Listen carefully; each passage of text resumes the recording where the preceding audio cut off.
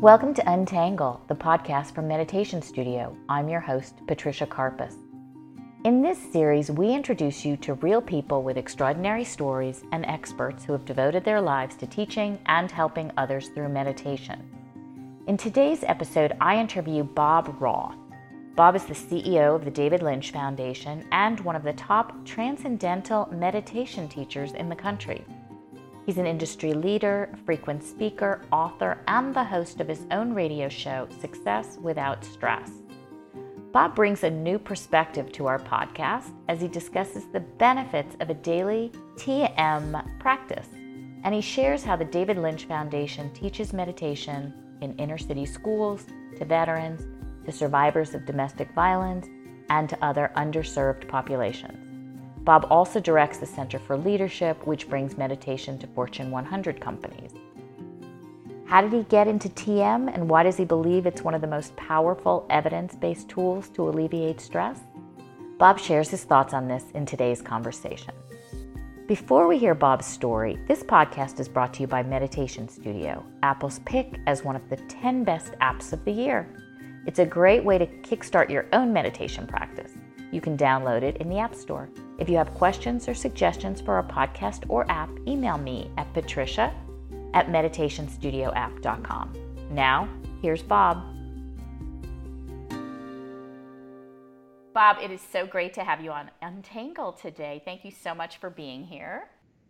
Thank you. I appreciate being here. Yeah. So I want to start by getting a little background. I know you started meditating when you were 18.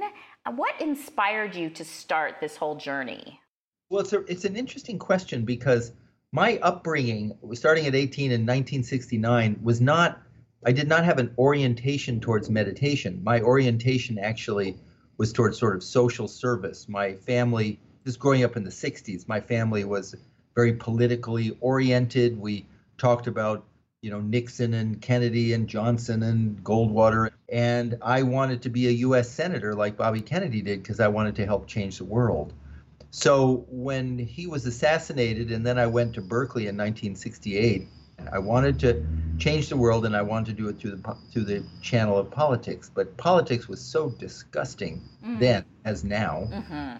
I lost my fascination with politics, and I moved over to the profession of my mother, which was an educator. I wanted to work with inner city school kids, give them tools to empower themselves. And so here I was, 18 years old, Berkeley, 1968, 69, going to school full-time, working full-time, and a friend, here we're pivoting to meditation here now, Patricia.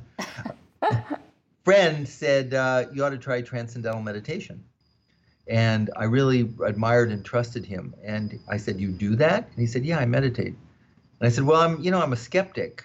And he said, you don't have to believe in anything. And it'll be really good for your mind and for stress. And so based on him, I went to a lecture and I heard about it. And it sounded interesting to me. And I learned to do it June 28th, 1969. And my first or second meditation, I remember having a thought, this is great. I'd like to teach this to kids. So I ended up, from my first meditation, loving it so much. And then I became a teacher, and I taught it from 1972 on at prisons and inner city schools and Apple Computer and banks, and now with the David Lynch Foundation. What was it about the first or second time meditating that really triggered you to say, this is life-changing and I'm going to continue to do it? Well, the analogy that I use for the mind and meditation is, you're on a little boat and you're stuck in the middle of the Atlantic or Pacific Ocean or wherever you are. And all of a sudden you get these giant 30-foot high waves and your little boat, and everything seems overwhelming, and you could think the whole ocean is exploding. But if you did a cross-section of the ocean out there, you'd realize that there's these 30-foot high waves, but in reality, the ocean is a mile deep. And while it can appear turbulent on the surface, at the depth, it's silent. And so that's the analogous to the mind, where the surface of the mind is the monkey mind or the gotta mind. But the depth of the mind, the hypothesis is, deep within every one of us is a level of our mind that we access silence and calm and pure energy and intelligence and happiness. We access that field. And when that happens, the body gets this incredibly, very real, concrete, palpable not just a sense of relaxation, but all the muscles in your body just settle down. I mean, just relax, and yet your mind is awake. And that experience for an 18-year-old kid who'd never really ventured into anything, because my mind was so busy, I tried things, but I couldn't control my mind. I have a very active mind. It's so automatic, so deep and relaxing. I thought, some people learn to meditate and they think, oh, I'm going to get enlightened. My thing was, oh, I'm going to teach this to kids. Well, had you dealt with a lot of anxiety as a child? Not as a child. I had like this typical normal, 50s. I was born in 1950, 50s upbringing. I think in 67, it was getting a little bit, when I was in high school, a little intense with the war. And I was getting more politically aware, as I said, working for Bobby Kennedy. But when I went to Berkeley and there was helicopters spraying tear gas, going away to college in your first year is intense anyway. Right. Yeah. Tear gas and strikes and tanks. And I realized that the kind of change, because I was doing volunteer work and I was teaching inner city school kids to read and all that, I thought those kinds of changes, they're too ephemeral. I could spend every day teaching a kid to read, but then where does he go home to? Mm-hmm. What is he eating? And you could do all these other things, give them better food, but then the trauma and the scar and the wounds of that upbringing, that doesn't get touched by political transformation. But I realized, if I could give a child an experience of transcending, of accessing that calm within, that could heal them in ways, and they would do their own healing in ways that nothing else could get to. And yet, understanding, you still have to have better healthcare, you still have to have better schools, you still have to have better food, you still have to have clean water, all those things, but you do them all at the same time.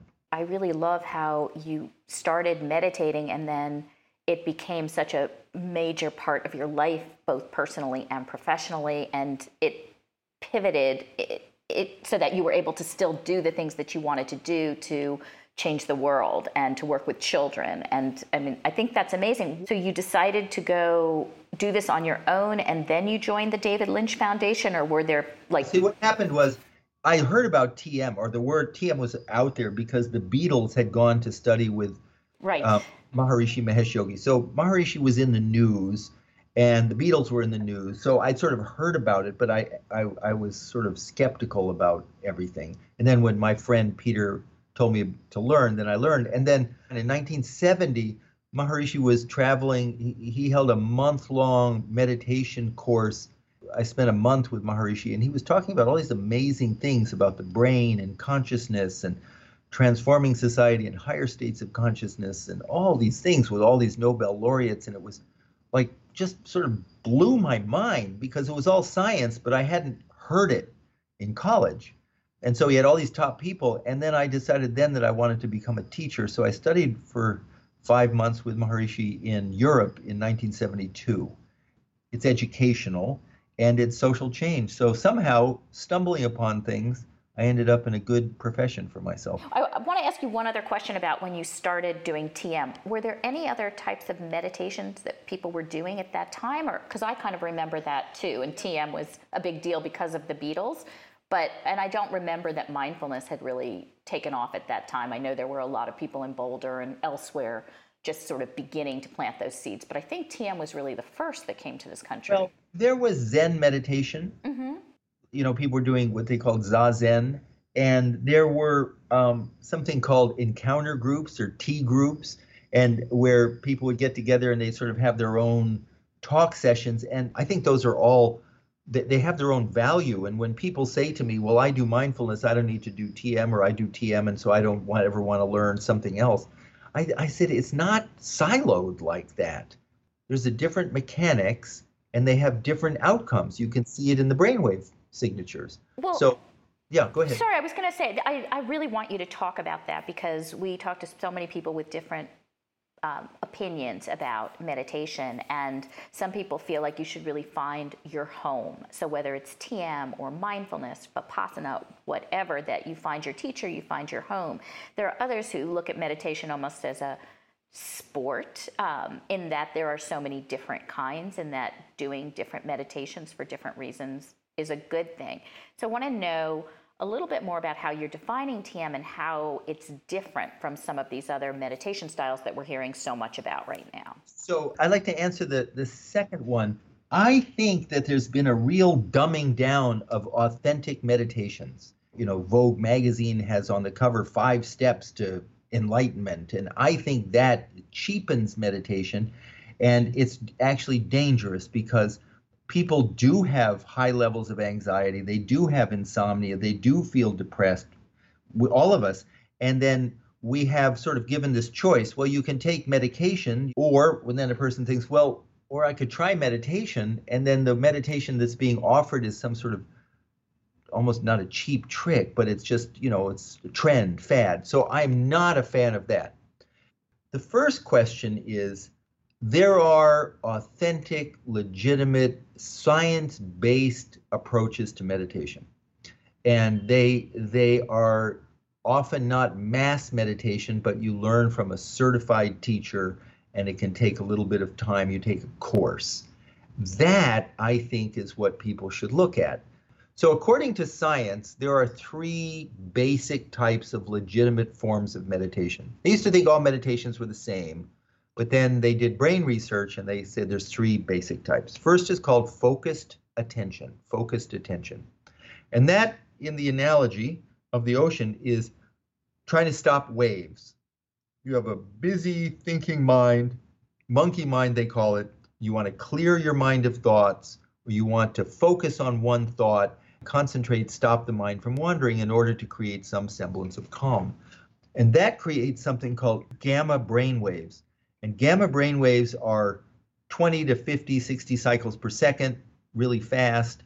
And those are the brain waves of a person who's in fierce concentration. And focused attention is a tool for cognitive and affective training. And that means emotions, and cognitive means learning, memorizing, just thinking through things. So cognitive and affective training. It's manipulating the waves on the surface. Second is called open monitoring. Open monitoring, the mindfulness techniques here are how to dispassionately think. Emotionally remove yourself from some upsetting thought or sensation. You have body scans where you feel different areas of your body. You learn how to sit back, stand back, and watch your breath, non-judgmentally observe your thoughts, and, oh, this is a thought about school, this is a thought about my parents, that sort of thing. It trains one to sort of step back from the fray. And that creates something called theta brain waves, which are 5 to 7 cycles per second, which are like a mind brain that's sort of idling, and it's pre-onset dream, and it's quiet, and I use that as a lovely coping tool. So if in the middle of the day things get really intense, I can take 2 minutes and I can sense the breath going out of my nostrils and in my nostrils. So that's the second. And that is like watching the waves rise and fall on the surface of the ocean dispassionately. And the third is called self-transcending. And self-transcending is included in that as transcendental meditation. In transcendental meditation, we're not stopping the waves on the surface. We're not even paying attention to waves. We don't really care about how many thoughts we have. We don't even really care about what the thoughts are about, content of thoughts. We're allowing the surface, agitated, excited thinking mind, sometimes aggravated thinking mind, the whole surface to just begin to settle down towards those quieter, calmer, cooler levels of the mind. And so we're accessing what they call a source of thought, where the mind is naturally calm, rather than manipulating the surface. And when that happens, brainwaves show that we create alpha 1, which is 8 to 10 cycles per second, which is a state of deep inner wakefulness, and the body gains a profound state of rest. When you say source of thought, so I want to help our audience understand a little bit more of what it means to self-transcend and what you're referring to when you say that source of thought, just so that I can kind of make it real for everyone. Sure. So imagine that ocean or a pond, and there's waves on the surface, and then the depth of the sandy bottom, it's calm. It's just at the sandy bottom. Now, you're standing by the side of the pond, and you see a bubble burst on the surface of the pond. Now, we don't think that bubble just appeared on the surface. We have a sense that, oh, there was something, like a clam, or there's some gas, something like that from the bottom. And that bubble emerged from the sandy bottom and then rose up through the span of the pond and got bigger and bigger and bigger and then burst on the surface. And then we think, oh, there's a bubble.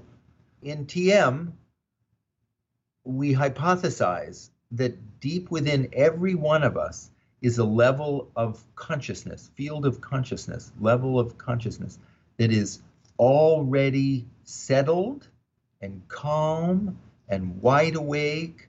It's a field of energy, intelligence, happiness. Transcendental meditation allows the thinking mind, through the use of a mantra, to retrace those steps and access that calm me before I have thoughts, before I have emotions, before I have feelings, before I see things. Just quiet, and they call it samadhi, which samadhi means even consciousness.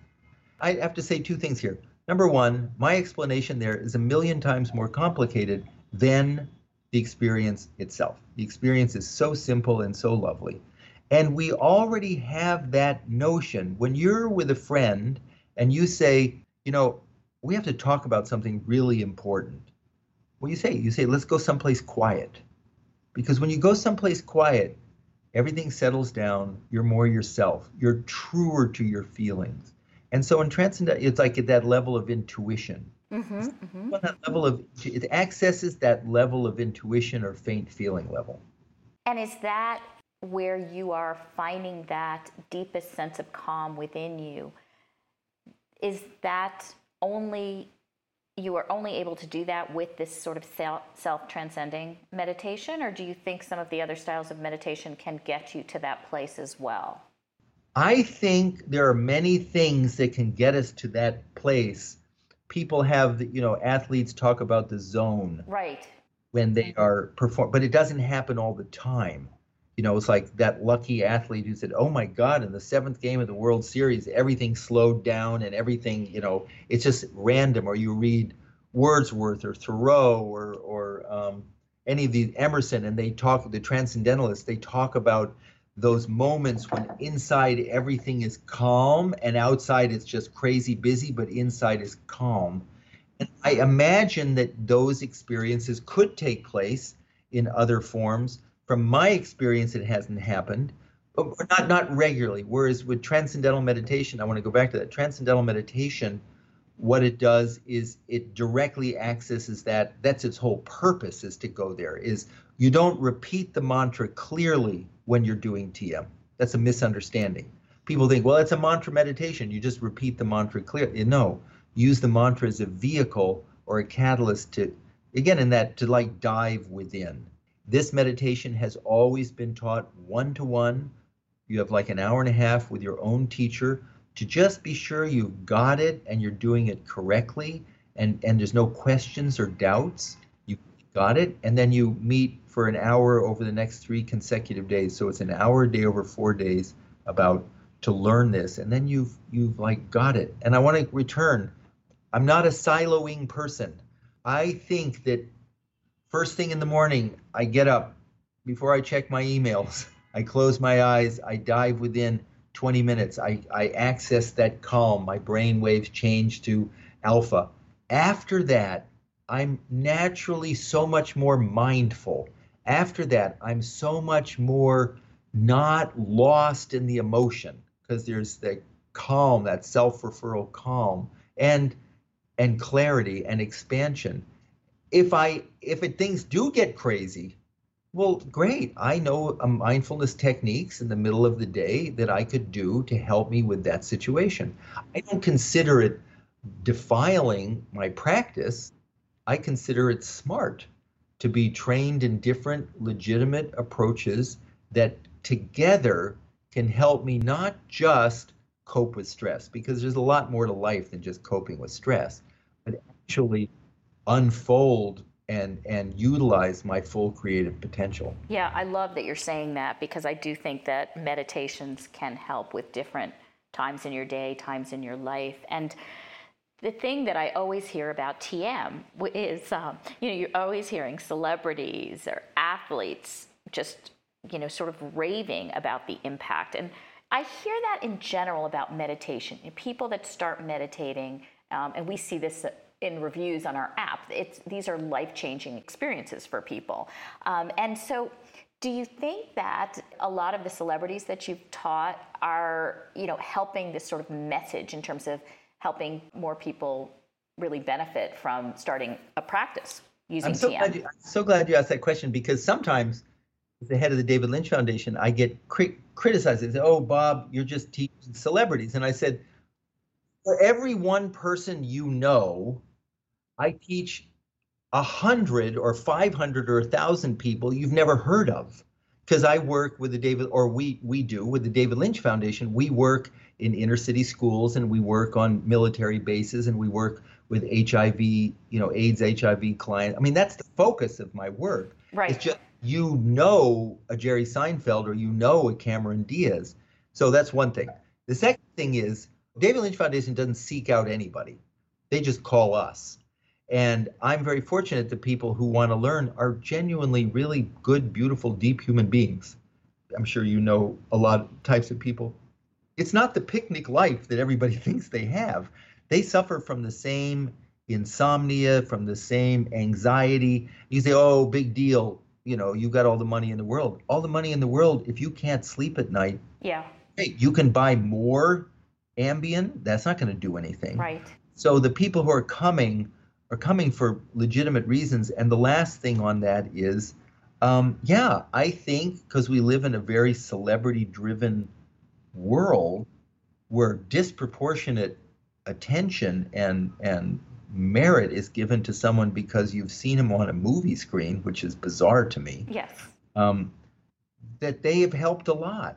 But people may hear about TM because of a celebrity, but they don't continue to do it because Jerry Seinfeld meditates. They may try it. They continue to do it every day because it's easy to do, it's relaxing, it's enjoyable, it's invigorating, and it makes sense in their life. Yeah. I really loved the interview that you did with Lena Dunham, and partially because it was so honest and authentic. And I loved what she said about anxiety running in her family, and that I guess you or maybe someone else taught TM to everyone in her family.